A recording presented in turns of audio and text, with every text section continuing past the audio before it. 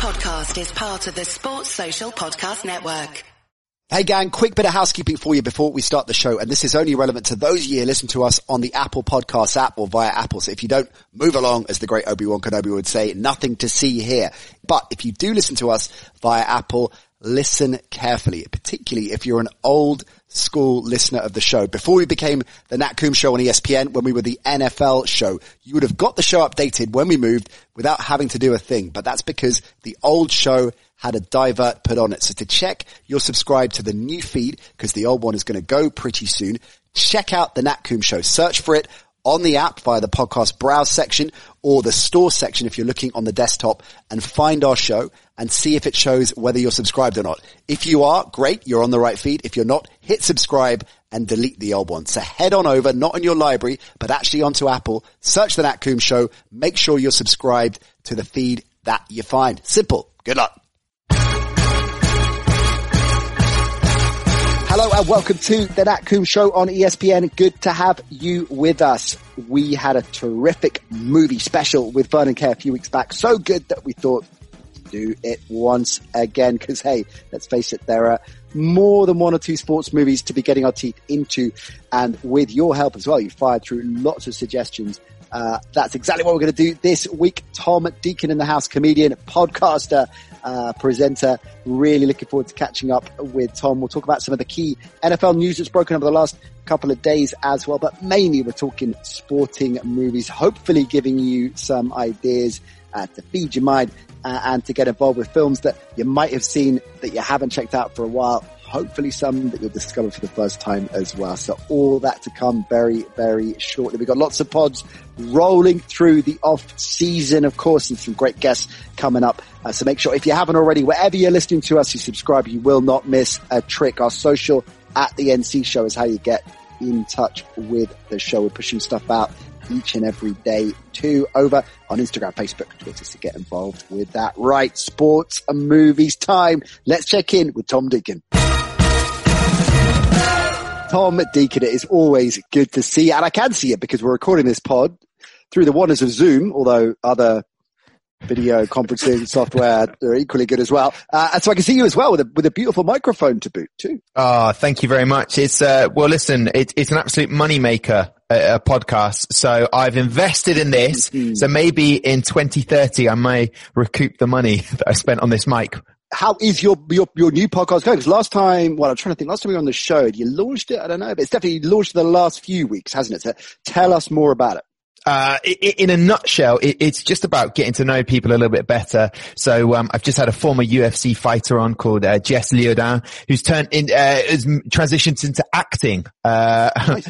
It suggests that it would be better if he was a wrestler, with the, acting that they do. But, and also Gordon Strachan as well. So, but other guests are coming up.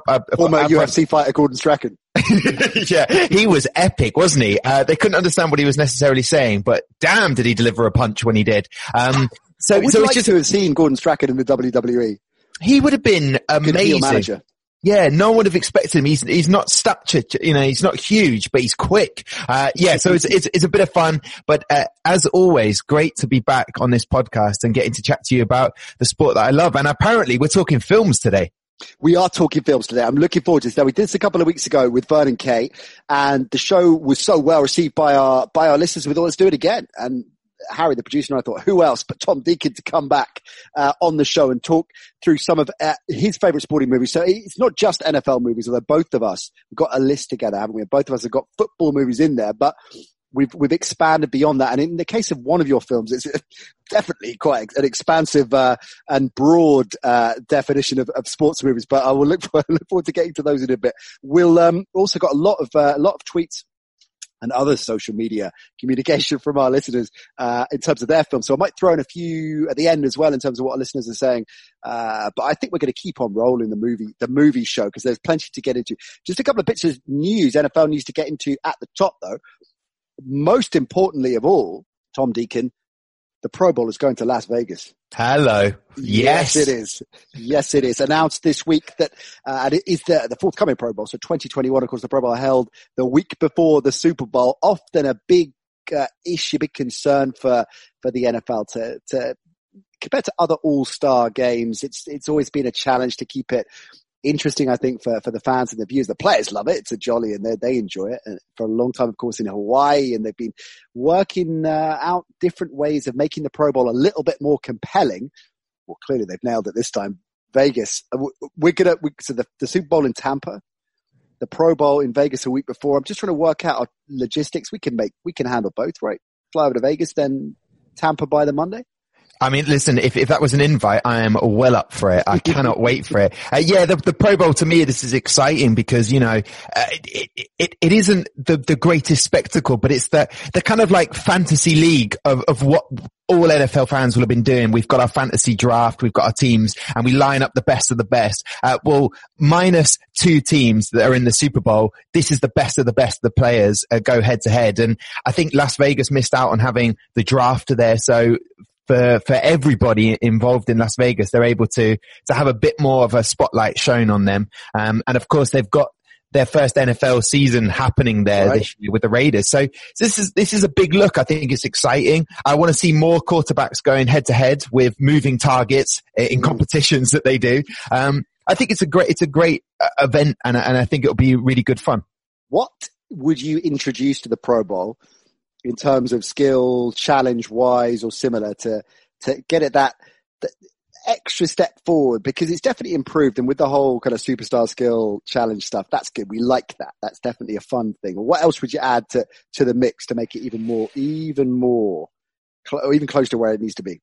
Okay, here's my idea. It's straight off the top of my noggin. Okay, now hear me out. Okay, many a time doing stand-up comedy, not so much at the moment. Well, none at all. But normally I'd be rushing for a train, particularly in London, and I need to get to a venue in time. Now, what you'll notice in a packed area, there's a lot of people, and I tend to have to run through them. And I've often thought to myself, what would a running back be like in this situation? So with people coming towards the running back, how quickly can they dodge through getting to the other side to make the train?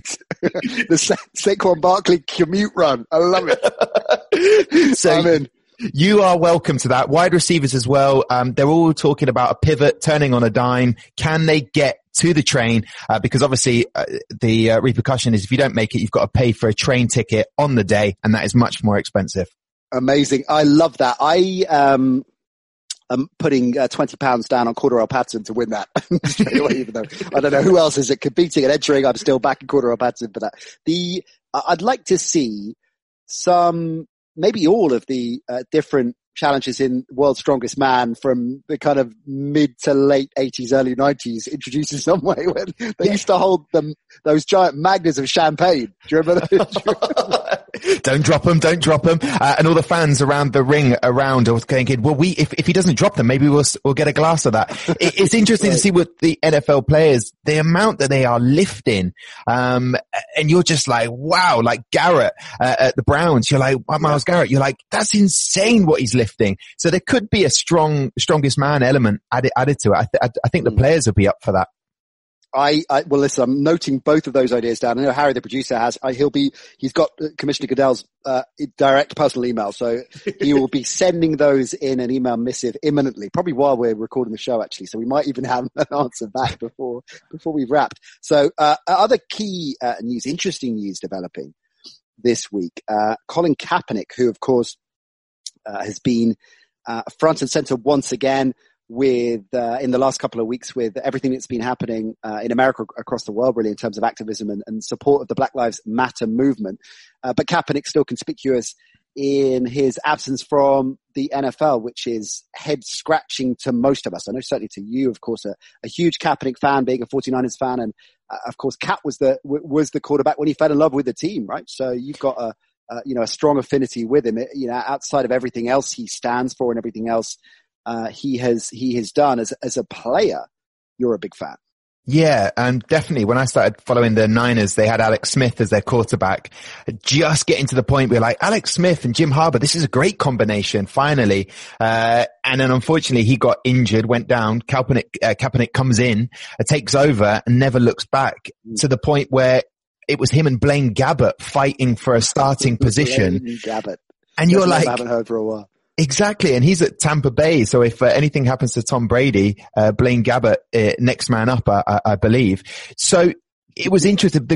He's a talented quarterback and a very exciting quarterback to watch through injuries or whatever. And the whole kneeling against police brutality is something that many players wanted to get on board with, but couldn't or didn't feel that they could do that. And now it's completely flipped on its head. And quite rightly, he's a talented quarterback. Is he a starting quarterback for 32 teams? Maybe not, but he's definitely a very viable backup. And so that's why there's talk about him coming back into the league. And I, for one, would love to see that. This is the crazy thing. We've talked about a number of times that, I get the argument, as you say quite rightly, that is he a starter? It's unclear, and he's been out of the game obviously for a number of years now. But when you have 70, 80, 90 quarterbacks on rosters, I mean, most are carrying 3. So, do the math there. It's 96, right? And factoring practice squads and everything else. It is ridiculous that Kaepernick doesn't have a team. Well, that might be changing because there's a lot of buzz at the moment. We're recording this Thursday afternoon. The Kaepernick is going to be looked at by a number of teams. And there's been a few false dawns here. Of course, he had that quite curious workout last autumn that didn't amount to much. Teams have suggested that they would be interested in him in the past, but nobody has done anything about it. Could change. Anthony Lynn, of course, the Chargers head coach, said on Wednesday it would be crazy to not have him on your workout list. Although NFL.com reports they haven't actually made contact yet with Kaepernick. Lynn says, I haven't spoken with Colin, not sure where he's at as far as in his career, what he wants to do, but Colin definitely fits the style of quarterback for the system that we are going to be running. Of course, Tyrod Taylor, the de facto starter, they drafted Justin Herbert, 6 overall in the recent drafts. Kaepernick to Los Angeles, a possibility. We will watch that story closely, and I wonder whether Kaepernick will end up landing with a team. I hope so if he wants to still play. And the reports are, Tom, that he still does. He still wants to play, right? So yeah, of course. And I think terrific to see him back in the league. 100%. It's interesting with NFL. It's a financial thing. He had to leave the Niners when Shanahan came in because he was going to be owed $14 million that year. So you're thinking, well, we can't afford that. We want to improve other areas of the team. But it's interesting that Anthony Lynn said that, and I don't disagree with him in any way. I just can't see Kaepernick ending up on that roster because Tyrod Taylor's there, Justin Herbert. It's great to have him to work out, but I think Anthony Lynn has said, yeah, I can understand other teams taking him, but I don't see it happening. I just think he is a talented guy. You wouldn't not have him in your team, but I don't think he'll be at the landing spot will be the Chargers. All right. Watch this space, I think, is what we're saying there. So let's get down to business then. It is another movie special. There are a ton of places we could go. And as I said at the top, we decided to kind of flip it and alternate and each, how many films have we got? So 6 or, oh no, we've got 8 looking at the list. 8, so 4 each. So a lot of ground to cover. Plus we're going to dive in on, as I say on Twitter, at the NC Shows, how you get in touch with the show. Look at some of the suggestions and probably omissions that we've been remiss in not talking about from some of our listeners. So, Tom, I'm going to as our guest, I'm going to let you kick things off. Where are you going first in terms of, is these your favorite sports movies of all time, or just sports movies you wanted to talk about? Well, I'll be honest with you, Nat. When I got that trusty WhatsApp message from yourself, would you like to be on the show? I said, of course, Nat. You don't even have to ask. Just tell me the time. I'll be there. And then I saw my Twitter popping off with so many suggestions from people, from fans. And I was like, which film do I choose? And then I was thinking, what's that Mark Wahlberg film? And then I saw that you had suggested you were going to talk about it. Yeah, I think for me, it's films that I have an emotional connection to. There are so many to choose from. My mum was very quick to even get involved. She was like, are you going to talk about This Sporting Life? It's a rugby film. And I said, no, it's black and white. Nah, forget it. Oh, poor Mrs. D. I think it's a fine choice, Mr. Deacon. Yeah. So listen, I've gone for this one because it's the film that I have to watch at least once a year, and that's Moneyball. For me, it's an incredible film, that really it just makes me think about the possibilities. It teaches us more about investment and investment in people.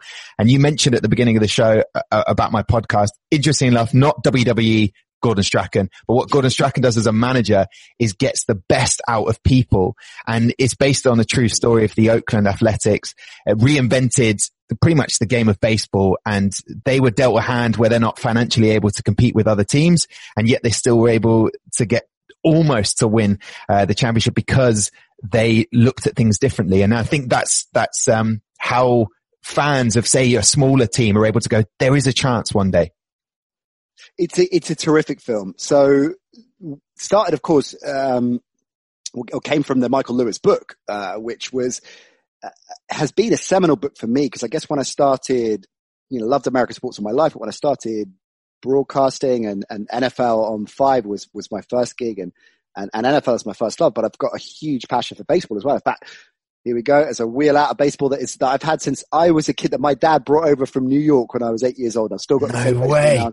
And I've covered it. I did it for a few years, the live shows on Radio 5 with JC, Josh Chetwin, who a lot of our listeners will remember, of course, from his Channel 5 days too. And so I've always had a love for baseball and particularly the literature and also the movies. And there are a lot of options I thought of here to put baseball movies in. And like I said, we'll do other movie shows, gang. So there will be room for more. But Moneyball is that double whammy. Terrific book. Michael Lewis, a financial writer. He's got a great book called Liar's Poker as well, which is all about Wall Street and The Big Short as well, yeah, which right. is a great one. He's absolutely. But when I first read Moneyball, and as I say, it was at the start of my professional career, so it always carried kind of special memories for me. I never looked at it as a book that could be made into a film. And that's, I think, what is so impressive. And Aaron Sorkin, the screenwriter, one of my favorite writers of The West Wing, one of the great shows of the last 20, 30 years. Of course, Sorkin is the master of that and devised it and wrote the majority of the first 4 series. That's testament to his ability, of course, but it's also testament to a terrific cast. So let's go there. And it got me thinking. So Billy Beane, you mentioned, front office guy. He said, look, I've seen Billy Beane. He's a handsome guy. He's a handsome, impressive guy, but you've got to think you've hit the jackpot when you get told they're going to make a film of your life and Brad Pitt's playing you. I know. It's like when people say, if someone was to play the story of your life, who would you want? He would have probably said, I'd take Brad Pitt, but I don't think I'll get him. It is a truly, I mean, you're talking about being a baseball fan. I think this is a film that goes, it's beyond sport. It's about changing conformity and what you're used to and thinking of new ways to improve your team. And Jonah Hill's brilliant in it. Yeah. Peter Brand. And Brad Pitt gives him an opportunity to shine because there isn't much of an alternative. The film, for those who haven't seen it, and I'm sure so many have, starts off with Brad Pitt losing in the final and then asking the chairman, the guy that has all the money, going, you got to give me a bit more money. And he said, is there anything else I can help you with? And that's it. There is no discussion. You cannot compete with the Yankees financially. And the team's being gutted. So you've got to come up with a new way. And that's where that whole mechanic of looking at the statistics rather than paying for it's paying for runs, as opposed to paying for the player who's going to get them. Yeah. It's a new way of looking at it. And of course, the evaluation really, and you've got the, terrific scene where, or scenes plural, where there's juxtaposition of the old school baseball scouts who are very skeptical, of course, of Beane and his new approach and value certain things. And the reality is, you talked a lot of baseball guys, Josh, I mean, notably, but, other baseball journalists that I've spoken to, it's not necessarily as binary as those old school guys don't know anything and the new school guys are, particularly as this, Billy Beane's approach to sabermetrics and evaluation has taken more of a foothold in not just baseball, but in sports. It's not that they're always right all the time. It's usually a combination of things, but the fact is he was bringing in a new approach, a new way of looking at it, looking at the data, looking at how often does this player get on base? It doesn't matter if he's not hitting a certain average or his slugging percentage or his volume of home runs. Is he getting on base? Because that is, the object of the game, right? So an object of hitting. But those scenes are great when you've got the old school tobacco spitting 50-year-old scouts and then Billy Beane, they're kind of eyeing skeptically. The Jonah Hill character is interesting because it's an amalgamation. It's a combination of two different. Paul Podesta was one of Beane's lieutenants, and it's a combination. He asked to be removed, Podesta, from the project because he didn't feel comfortable with the representation. So the Jonah Hill characters are, essentially a hybrid of two different people. Brad Pitt, let me ask you this, Tom, because I think again, more recently than certainly Moneyball was made in 2011, of course, with the Tarantino film Once Upon a Time in LA. Once Upon a Time in LA, is it? Hollywood. Once Upon a Time in Hollywood. Yeah. I'll pick that up as obviously recently with the Tarantino movie Once Upon a Time in Hollywood. He's gained a huge amount of plaudits and credibility. For a long time, that Brad Pitt was one of those actors in Hollywood that big star, mega star, but not particularly taken seriously as an actor. Certainly not if you compare him to look at his contemporaries, Johnny Depp, even like Matt Damon, right? You know, who seem to have this, I guess, additional layer as far as critics and you know, the Hollywood intelligentsia that he is a serious actor, a credible actor. And Brad Pitt was never really that. Do you think this was the film that changed that? Because of course it got a fair amount of Oscar attention, and Pitt was nominated for Best Actor for his role as Billy Bean. So I guess this was the film that changed the perception of Brad Pitt as an actor. Yeah, I'd agree with you that, for me, Brad Pitt, seeing him in this role, it was less is more, of which they talk about sometimes in acting. You know, Inglourious Bastards, which Brad Pitt's in, Troy, there's so many films he's in, but for me, I know, what a movie. Hello, just appeared on Netflix. May have watched it. You said, I've got to watch Moneyball at least once a year at the top of this. Do you have to watch Troy at least once a week? No, that's biannually. So I watched a couple of more times actually. Brad Pitt, the less was more in this film. It's the silence. It's those moments of, you can just see a general manager, which he plays as Billy Bean, working out whether he's going to lose his job the whole time. And I think this transcends to other sports when you're thinking, I've got to try something different to see if it works. And then at the end, I don't want to ruin it, but when he gets offered to go to another team based on what he's able to achieve with the Oakland Athletic, it's just remarkable. It just has everything. You're so drawn to it. Magnetism. When he flips the table in one scene, you're like, go on, Billy Bean, get in there. Like, and trying to trade players. You're very much invested in him. And I think as an actor, he's able to bring you in and care about him. And the whole scene with the whole trying to get a soda machine, and the players on the plane are like, why do I have to give $1? And Jonah Hill's trying to explain because you won't see it, but it goes onto the field, these dollars, whereas other teams get free soda. It's remarkable. It's not about baseball, but it is about baseball. It's about how you have to take a leap of faith to try something new, and you will be rewarded. Exactly that. That's really, really well put. Just a quick one and we'll move on because we've got a ton of movies to look at. Jonah Hill, terrific in this, terrific comic actor. And it's got me thinking, I don't think, and correct me if I'm wrong, I think Jonah Hill started out as a stand-up per se. But so if you did, apologies. But the transition from stand-up super bad, super bad, yeah, super bad, of course. Was that his first film? The transition from stand-up to acting isn't always a straightforward one. And of course, there have been some wildly successful, Richard Pryor and Eddie Murphy, of course, you know, back in the day, or Murphy still now, obviously, but were brilliant. And, you know, that period in the 80s as well, when Eddie Murphy was making Trading Places, Beverly Hills Cop was the biggest star in Hollywood, and just flawlessly segued into it. But it isn't always a straightforward move. As a stand-up, why do you think that is? I think they definitely have the ability to move across, or there's humor, and that resonates with people when you're watching. If someone's humorous, you're drawn to them. I feel like particularly with Jonah Hill, he was just able to move across. There was the whole losing weight to then gain the weight again. And again, taking the glasses off was that turning point for him. And then I remember, sorry, when you were asking me the question, I was thinking about how I met him to do an interview with him, for Get Him to the Greek. And right. So you've got, Russell Brand in one room, and, my job was to go in and ask Jonah Hill questions about Russell Brand.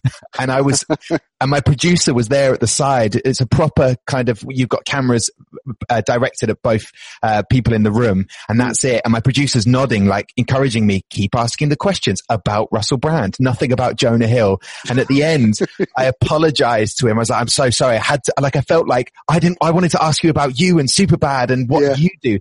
And I think as a comedian, I know that Russell Brand is a comedian as well, but you get overlooked. It's like you can't play serious. So when he got the opportunity to play serious in this, he nailed it, and that was it. And then people take him, both he's comedic, but also serious as well. That's a great point to think about here. But so Robin Williams, who, again, another stand-up that made that transition, but for a long time was just doing comedy films or, Good Morning Vietnam, I guess, is a tragic comedy. I mean, he's brilliantly funny in it, but it's ultimately a tragic film. But then he kind of segued into playing certainly a really dark character in 1 Hour Photo. Oh wow, that was dark. But Good Will Hunting, he won an Oscar for Best Supporting Actor, and it just goes to show that the ability to perform and to affect the viewer who is watching is evident there, whether you're getting them to laugh or you're getting them to cry. And I think that comedians can do that because they're used to getting the humor out. You just need to give them the opportunity to get people to cry as well. The right role. All right. So my first film, we'll share it, Tom, because you said you wanted to do it as well. So we'll go 50-50 on it. Is Invincible with Mark Wahlberg, all about Vinnie Papale, another true story. Vinnie Papale was a Philadelphia native in the late 70s, in a tough old time for a tough city where, America was going through a recession, and things were hard, and a gritty neighborhood in Philly. And he gets an opportunity because the Philadelphia Eagles, under fire, not doing particularly well, decide to hold open tryouts. Anybody can go down and try and win a spot on the Philadelphia Eagles roster. Dick Vermeil was the coach at the time, of course, who is personally one of my favorite coaches in the history of the game. I mean, talk about wearing his heart on his sleeve, and I love that fact about him. He's played in this film Invincible by Greg Kinnear. I think he's a terrific actor, and he really he visibly really kind of arrestingly similar, but he really captures that whole side and sensibility. Great performance from Greg Kinnear. But the film's all about Mark Wahlberg, and not dissimilar, I think, to Brad Pitt. I think Mark Wahlberg is an underrated actor, and it's a sensitive performance here because, as I say, this is a true story of a guy who is a hugely talented player, but for one reason or another, never got the opportunity to make it, and now gets this second chance in life, second chance of making it. And it is all about battling his way through all these tryouts, and he gets a spot in training camp. And the story and the jeopardy of the story is he going to make it and get a spot on the roster and everything he has to deal with? It's unashamedly feel good. There's no doubt about that. But I also think it's quite an underrated film because I think because it's such it's an idea, it's a true story, but an idea I'm sure we all think of. Tom, I'm sure you're still holding out for that opportunity where Southampton, I know, the relegation zone, the fans are turning against them, and you might get that open day tryout. I mean, listen, we're hoping, right? I want to share something with you now. A couple of years ago, I happened to be looking at the ages of the players and suddenly realized that I can only be a goalkeeper now. And when you realize it's shattering. It really is. I mean, can I run like Frank Gore and still be running, or be like Tom Brady? You're spot on. I love the fact that Mark Wahlberg, almost in a place where he was taken as a serious actor, who's now Mr. Joke Around Mark Wahlberg. Right. But this resonates with every fan, like you're asking me. The fact that your team might have a tryout and you could play for them, it's the feel good factor where you're like, will he make it? There's a great moment in the film where he's going to get cut. And the way for him to show the one thing he has, which is speed, he's not as big or as tough as the other guys, is he just takes off the pads. He takes off those so he can run faster, and he makes it into the special team. And that's it. But the film doesn't build up to this moment where they win the championship. They win the prize. It just goes to show that one person's journey and for people to take a chance. And that's exactly what he gets. He gets a chance to shine. And obviously it's a good feel-good factor for the whole city, because they go, he was just one of us, and now he's playing for our team. Which particularly resonates. I mean, that's going to be true of any team, right? You know, whatever sport, wherever we're talking about in the world. But it's particularly true of Philly, right? Particularly at this time in this era. I mean, Philly fans are incredible. I mean, they are, you know, they revel in this reputation of being incredibly hard to please. Of course, famously throwing snowballs at Father Christmas is one of my favorite stories from them.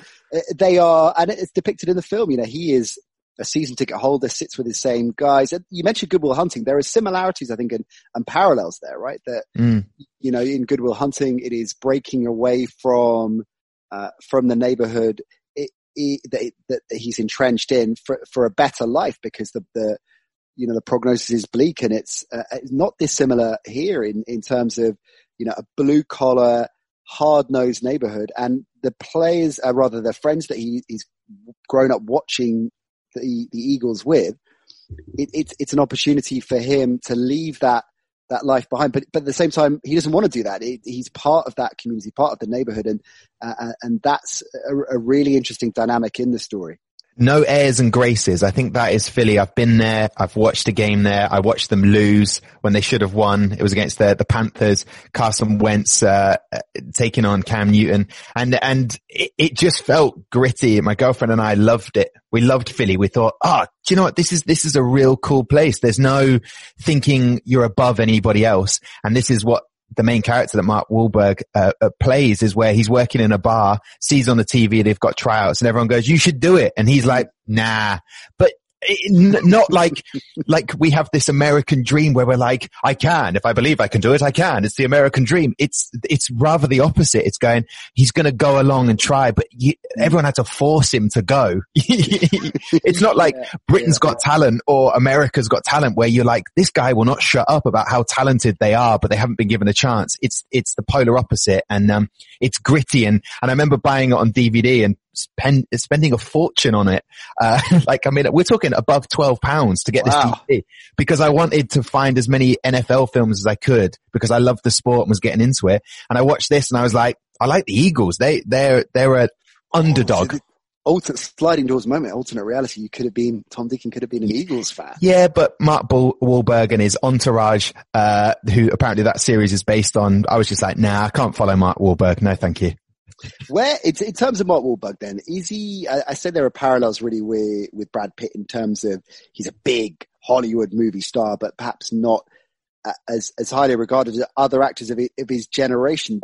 So he hasn't had that Moneyball, Once Upon a Time in Hollywood. Well, he has had The Fighter, which is a fantastic film, which I was thinking of offering up, where he plays Mickey Ward. Great film.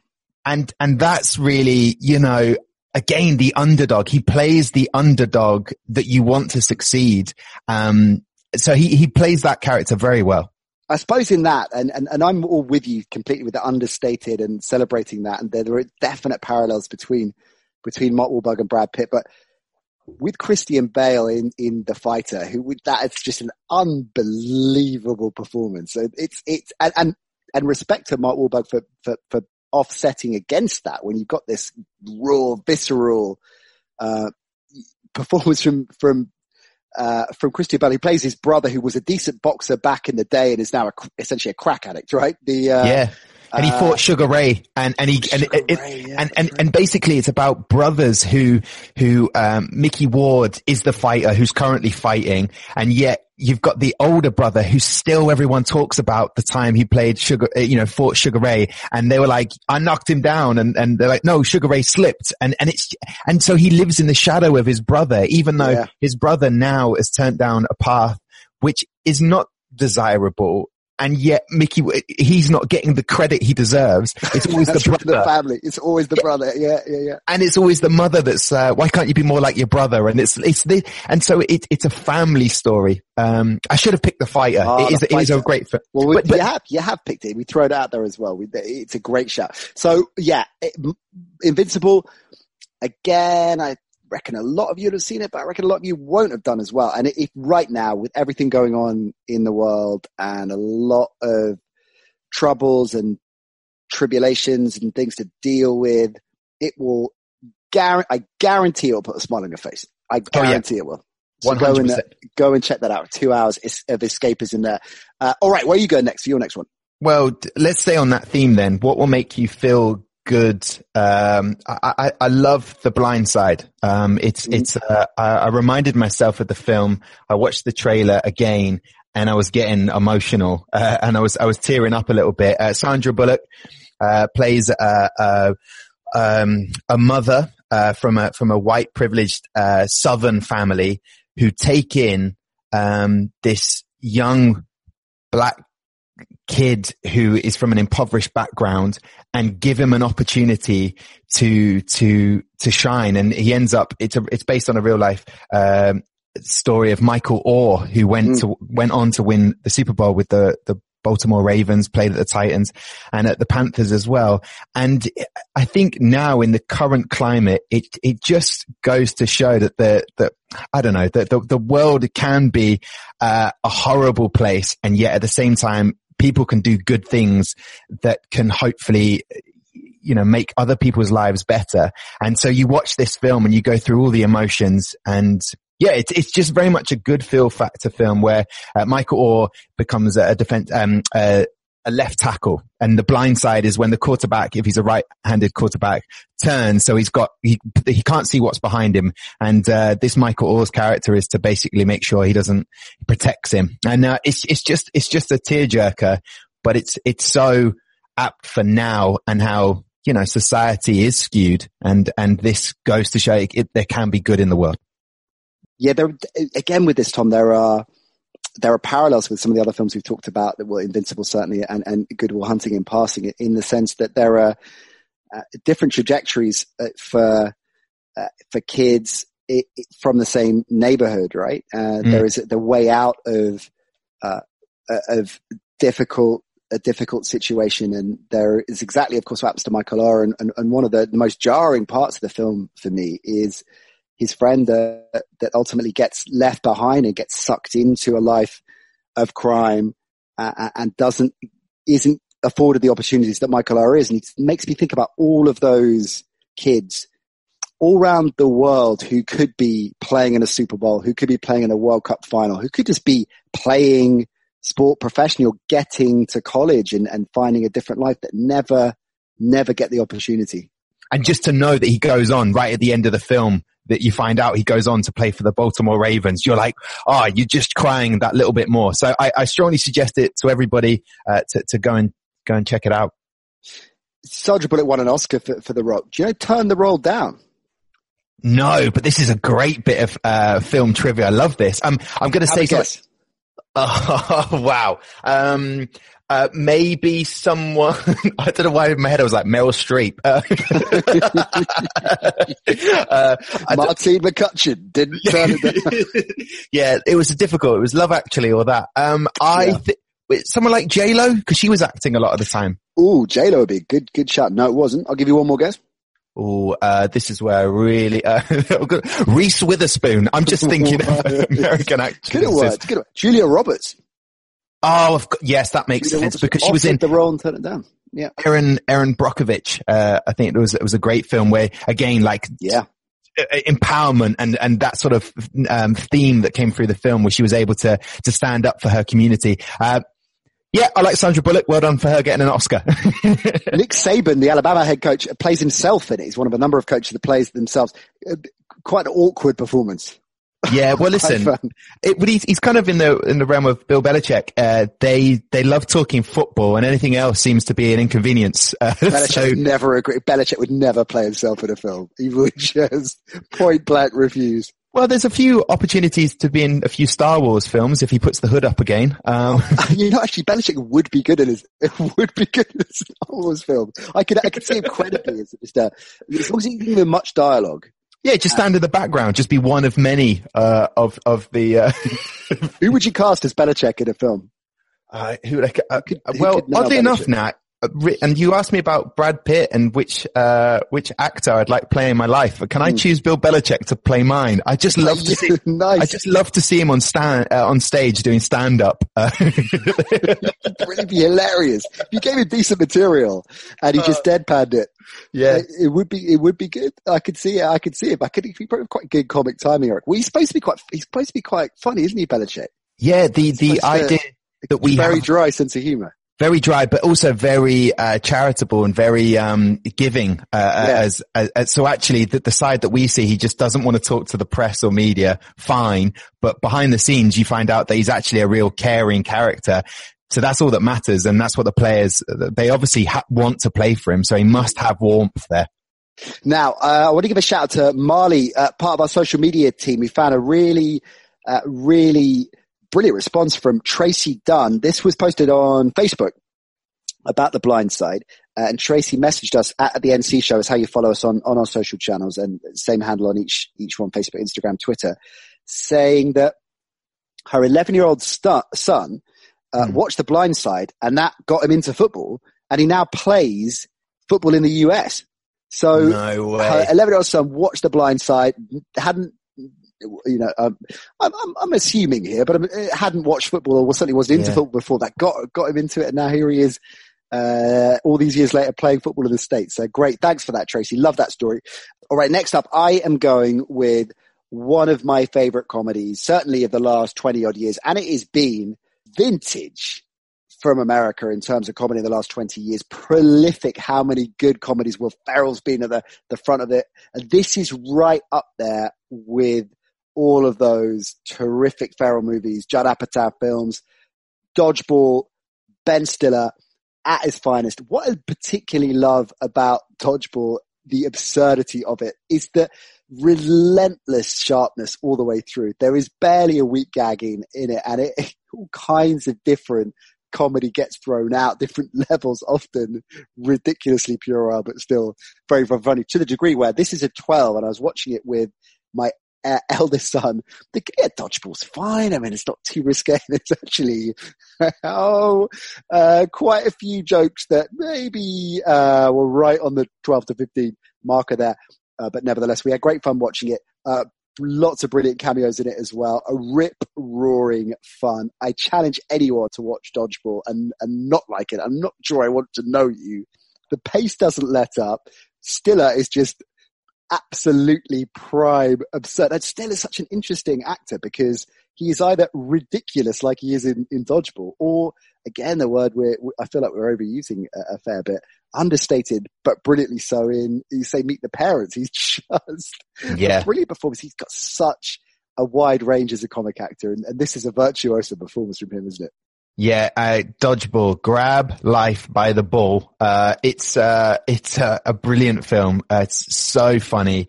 And again, it's rooting for the underdogs. It's, as the clues in the title, average Joe's gymnasium, going against this conglomerate, the Global Gym. And you're rooting for them from the start. And you're also thinking, how on earth are they going to win this, battle? And oddly enough, we talked earlier about the Pro Bowl skills competition. They implemented last season, this dodgeball round, which was fantastic to see. And actually, after watching the film, I know it's a comedy, but I was a bit like, I kind of want to play a bit of dodgeball. Dodgeball looks like good fun. And I've seen roughly, nearby where I live, whenever we're able to again, there's a dodgeball league, and I'm kind of like, I'm up for this. Man, now you're talking. Maybe we should get a show team together. Well, look, Asmir's going to be awesome at dodgeball. So of course. Yeah. His safe pair of hands, literally. But can you throw it? Can you move? I mean, it's what's his name in dodgeball? It's Patches O'Houlihan. Patches O'Houlihan, yeah. If you can dodge a wrench, you can dodge a dodgeball. Like, it's the greatest quote that, even when I'm out, playing with my mates on a bit of a five-a-side or something, you're just able to throw out so many good quotes from the film. So Patches O'Houlihan, Hank Azaria plays the young Patches when they have that brilliant, Pathé-esque, kind of throwback, black and white to when dodgeball was first created. But Rip Torn, of course, plays him in the present day, and one of the great, cameo roles in comedy over the last 20 years. I think Rip Torn, brilliant in that role. Elsewhere, interesting, speaking of cameos, Chuck Norris is in it. The Hoff as well. Also, William Shatner. So that is a hell of a trifecta there. Gary Cole plays the ESPN anchor. Now, Gary Cole, who started out on a show called Midnight Caller, which, look it up, kids, if you haven't seen that one. That was a show I remember when I was a kid where he played, you love it, Todd. Gary Cole played Jack Killian, the Nighthawk. Wait, you've already got me. You've already got me on that. He had a late night talk radio show, but was, and this is where I'm reaching because I don't really remember beyond that, but they always somehow seem to get sucked into crime, or, some kind of something going on, and the police, would always bring him in. I don't quite know where the connection went, but he'd always, in the same way that in Murder, She Wrote, she was sucked into wherever she was, there'd be a crime. In every episode, Jack Killian, I don't know, someone would phone up the show and that would kind of get him sucked in. But anyway, that's how Gary Cole started out. And then, he's been one of those actors just bounced around, made a solid career that everyone, as soon as you see him, it's like Scott Bakula, from Quantum Leap. Same thing. He's just been working for years and years. Played the vice president in the West Wing, in the aforementioned West Wing as well.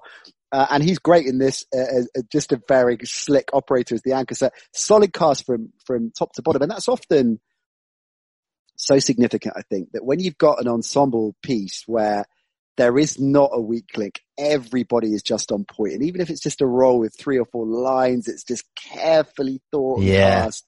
That just adds so much more to it as well. Dodgeball. Sorry, Nat. He's also Gary Cole in Talladega Nights, the Ballad of Ricky Bobby, which is all about NASCAR. So yeah, moving on to another sport. Talladega, I was watching. I hadn't remiss of it. I hadn't actually watched it all the way through, and I love Will Ferrell, but I've never watched it all the way through. But I was flicking through channels the other night and it came on, and I just saw the scene when Sacha Baron Cohen as the French comes into the bar. Oh, that's one of the great scenes. Just brilliant. That is a good point actually, that, this movie, is part of that phase of American comedy films with Anchorman and, Ferrell obviously prominent in it as well. And we mentioned, Superbad before, and Judd Apatow and all of the stuff that he has brought into the mix. I mean, there have been over, when was Dodger was looking? So 2004. Yeah. Okay. So the last 20 years, there have been a serious collection of brilliant comedy films. But it just worked. Like you're talking about this ensemble of the cast. They just complement each other. The guy that plays the pirate, you're just like, this is the pirate. This is incredible. And like the jokes, the booty jokes, and the gold and all of this. And you just got a smile on your face, but these are talent. I love. Yeah. They're just, I reckon that people right now listening to this podcast will be like thinking, right, this is great.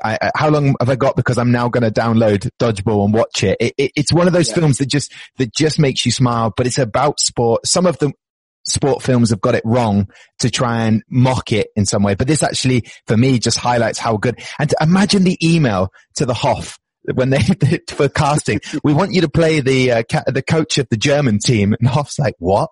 or trying to get Chuck Norris on board. It's about Dodgeball, just typing away at their computer.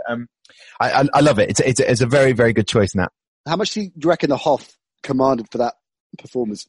A lot, and it's not even like he's on the screen for very much time. I reckon enough money for him to fly back to Germany to do an autograph signing again. It's a couple of grand, maybe, at least. You know what? We are running out of time. I knew this would happen. So we're gonna definitely do one more of yours. We'll do one more of yours, and we'll do some of our listener suggestions as well. So which cause you could do 2 if you want, because I don't want to force your hand, because you got a couple more on the list. So you can do them both if you want, but I'll retract mine. Mine are going back in the drawer. My other ones. You can take the other 2. All right. You had a good one though.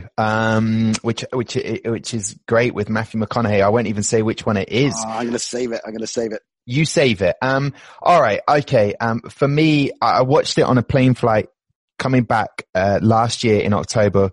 Just seen the Seahawks, lose to the Ravens, which was incredible as a Niners fan, and watching Lamar Jackson run the show in Seattle. We went on to Vancouver, flew home.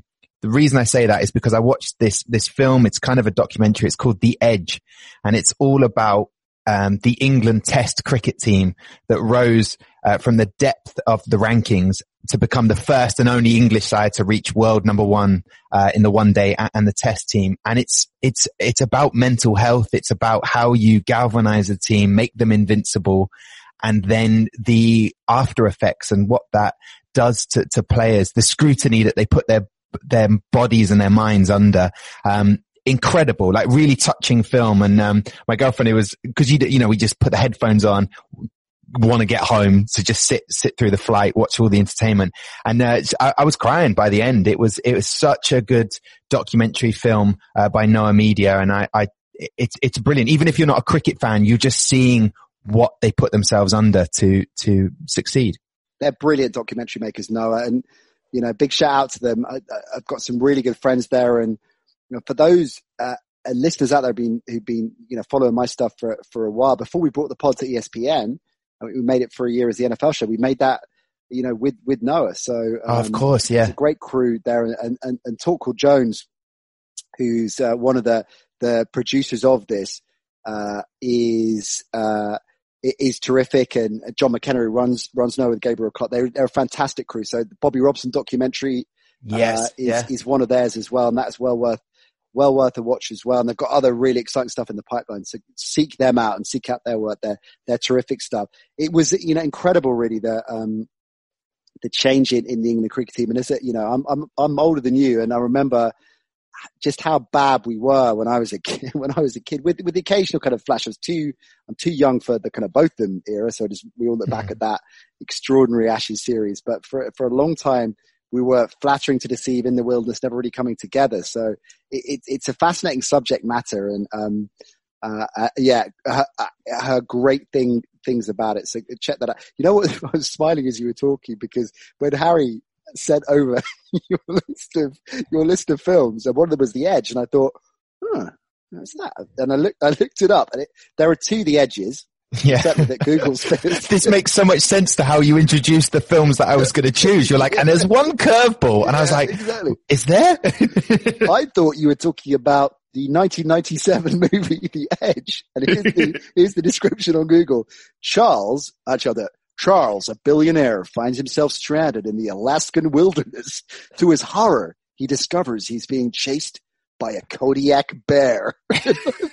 I thought you were going to try and spin this as some kind of, what a sport, isn't it? Do like a Tom Deacon riff on being chased by a bear. It would be like me saying, what's the Tom Hanks film where he's on it's Shipwreck? No, it's not Shipwrecked. Castaway. And me saying it's about football because he uses a Wilson football. That's how volleyball. It's a volleyball movie. I love it. Yeah, it's no. So luckily, this is the Edge, where it's about the England cricket team, and I think in this current lockdown period, and when you look at say NBA and how these players are going to have to be in the same confines for maybe 3 months at a time to play as many games, that's kind of what a Test cricket team is, and how you need to be a team unit and how frustrating that can be. I mean, the stories of Graham Swan and Kevin Peterson, which aren't really talked about in this, because that's not what the story is about, but how you might not like the person, but you respect them. And I think in team sport, that's very important. And when those balances go one way or the other, and you can't sustain the respect, then players they have to move on. Such a good point, isn't it? That you just, and you see, I kind of notice this all the time with things like America's Game and shows that you think they obviously hated maybe too strong. They're obviously completely different characters, and it's inevitable, right? In a locker room, in a dressing room, you're going to get so many different characters, and you get cliques, and you get different players hanging out with different, in different crews, and often there's not much social mingling of any kind. You can see that, but when they come together as a team, that's fine. As you said, I don't really like the guy, but I've got great respect for him. I can play with him. Yeah, that is always really, for me, a fascinating dynamic as well. You got one more for the road.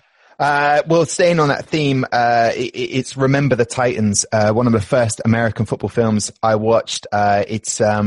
It's poignant for so many reasons to watch this film right now. But that again, it won a human rights gong.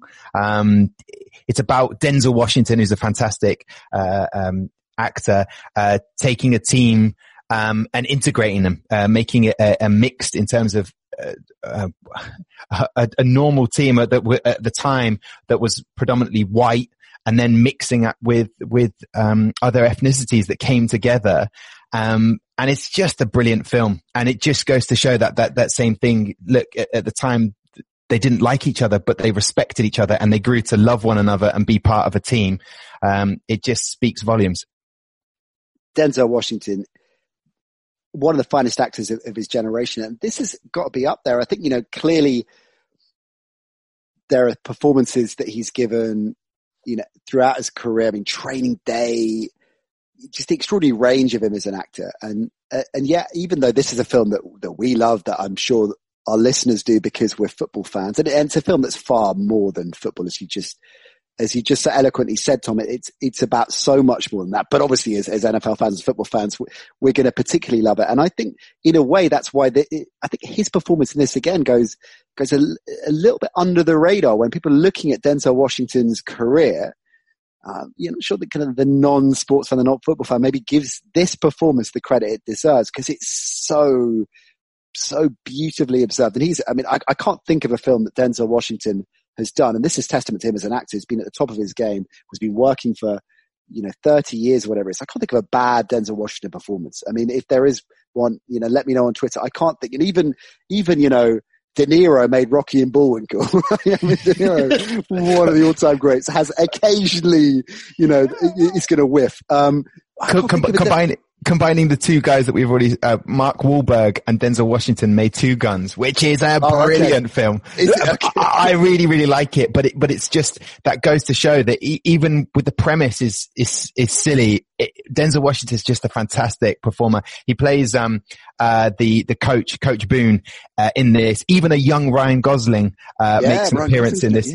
And it's about making this team, your preconceptions, your prejudices, it doesn't matter, like letting nothing come between the team. And that's what he creates.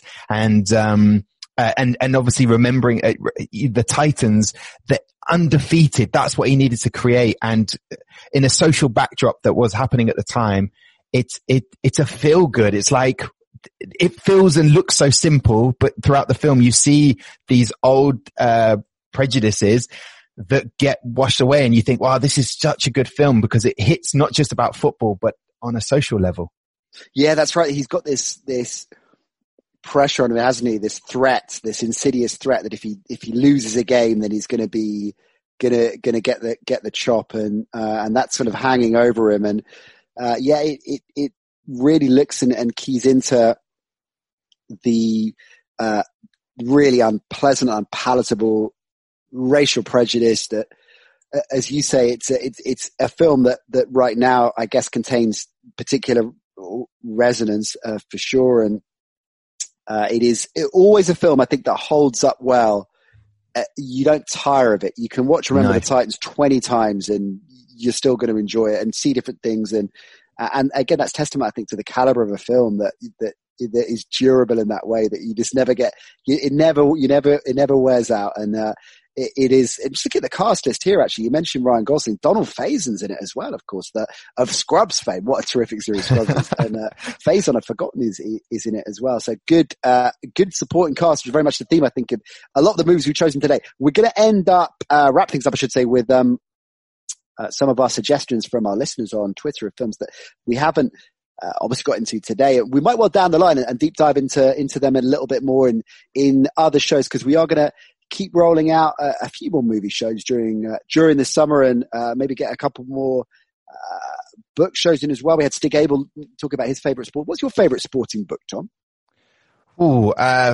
Favorite sport. I particularly like one. Mr. Happy. No, I quite like. There's one, Nate Jackson, a former NFL player. I think it's called Hard Getting Up or Difficult Getting Up. It's a really interesting story again, because there's no fairy tale at the end. I quite like films that have got a bit of grit. But that book's very, very good. And and if he's listening, please come on my podcast, because trying to hit him up is hard, because if you're inspired by a book or a story, I've actually been reading one about Paul Cannonville, the first, played for Chelsea. And, again, I've just been inspired to look at different challenging stories right now. And Paul Cannonville, what a character, and what he did to open up, an avenue for many, many different, players of colour to play for Chelsea. Yeah. Legend Paul Cannonville. All right. Twitter, Neil Elliott says, I don't think this film ever gets the credit it deserves. And with a picture of 8 Men Out. Now, 8 Men Out is a great film. If you don't know it, it's about the 1919 Chicago Black Sox. Okay. Through the World Series famously, and were banned from playing the game ever again. And it was a team that included Shoeless Joe Jackson, who was one of the great ball players of all time, who famously, certainly as 8 Men Out suggests in the film, wasn't the sharpest guy, didn't really understand, well, not kind of understood, but didn't really go along with what was being suggested, because it was a few of the team that brokered this deal and got everyone else on board, and the players were being mistreated by the team owner, and Shooters Joe kind of went along with it, but didn't really, still had an incredible World Series, but was part of it, or considered to be part of it, and was banned from the game. Field of Dreams with Kevin Costner is all about Shoeless Joe, or Shoeless Joe is one of the characters in it one of the ghosts that comes back and plays in the baseball field that he builds. It's brilliant, 8 Men Out. It's got John Cusack, young Charlie Sheen in it as well. Good cast, and I totally agree with Neil. Doesn't get the credit it deserves. I love 8 Men Out. It's a great shout there. Martin says, if you're talking classics, you must mention Basketball with Jasmine Bleeth. Oh yes, what a film. That's a seminal university film. When my best mate turned to me and said, "Have you watched Basketball?" And I was like, "The what?" And watched that, and then that was a game changer. Yeah. Jamie says Tin Cup, the forgotten Costner sporting epic. Tin Cup, of course, where he plays the kind of aging, down on his luck, out of the game golf pro that puts an improbable run together at the US Open. Tin Cup is vintage Costner. I love Tin Cup. And also what I love about Tin Cup, without spoiling it, is that the ending is not easy Hollywood by any stretch. Drew says, any given Sunday. Well, Vern and I talked a bit about that on the last show. I think we did anyway. Harry might correct me, but we definitely talked a bit about the great Pacino speech. It's all about the inches. Yeah. That's great. Let's have more of that. Pacino could play you in a movie, Tom. I could see Pacino doing you. Yeah, angry, fiery guy. Yeah, that's me all over. I just happened to, there were so many. I feel like I just chose 4 films that resonated with me. But when you look at the list that everyone's suggesting, there's so many that I'm like, well, that's tomorrow gone. My schedule tomorrow is watching all of these films back to back, just because I can, and I will do. I mean, some of there's just so many. Well, Warren Hayman, Necessary Roughness, which I believe Scott Bakula is in. That's a kind of long, oft overlooked, late 80s, early 90s, movie, that Varsity Blues with James Van Der Beek of Dawson's Creek fame. I know you're a huge Dawson's Creek fan, Tom Deacon. So crying and then just I'm really sorry. Yeah, and then that seemed to be Dawson's Creek. Do you know what I wanted to put it in, which is the new Michael Jordan documentary, into, if people haven't watched it, go back and watch it, because I found out through watching it that he was getting up incredibly early, coming back to full fitness, but he was recording Space Jam. So there's something I want to watch again, because now it'll be in a completely different light. I'm like, wait a minute, he was getting up, filming all day to then go and train to get back into the NBA. It was incredible. Space Jam. They're talking about making another Space Jam. I want to find out more about that. Well, you just proved, as we wrap things up, that we need to do about 11 extra film specials. So a nice way to end. There were some brilliant ideas. Thank you for sending those in, everybody, and we will do our best to get into some of those on the next show. Deeks, it's great to catch up with you, man. An absolute pleasure to, you've given me so many food for thought with some of the films that you've suggested to watch again. So thank you very much. And where can our listeners hear your new pod? Because you mentioned it, you talked all about it. I think you gave the name, but I think you gave the full-on plug. What's it called? Well, listen, I wanted to be different and call it something other than my name, but then I thought, nah. So Tom Deacon, Deconstructs. It's just an hour conversation with various guests. And if you like sport, come and check it out. If not, just carry on listening to this and then I'll be back, hopefully. You'll definitely be back. Bring Gordon Strachan with you. We can talk WWE. That's a hell of a show. Look after yourself, bud. Great to catch up. Take care. Lovely stuff from Tom. He will most definitely be back. Go and check out his pod as well. I am looking forward to catching up with him. I'm looking forward to more pods coming thick and fast over the coming weeks. Like we said on the show, we'll do another book special as well, because there is a lot of ground to cover there too. And I'm sure we'll be able to sneak in at least one more movie special, maybe a documentary special. Ollie, one of our producers, was talking about that. So maybe we'll get that in the mix as well. So lots more where that came from. Hope you enjoyed. Go and watch at least one of those films on there. And we will check in with you very, very soon. Look after yourself, gang. See you soon.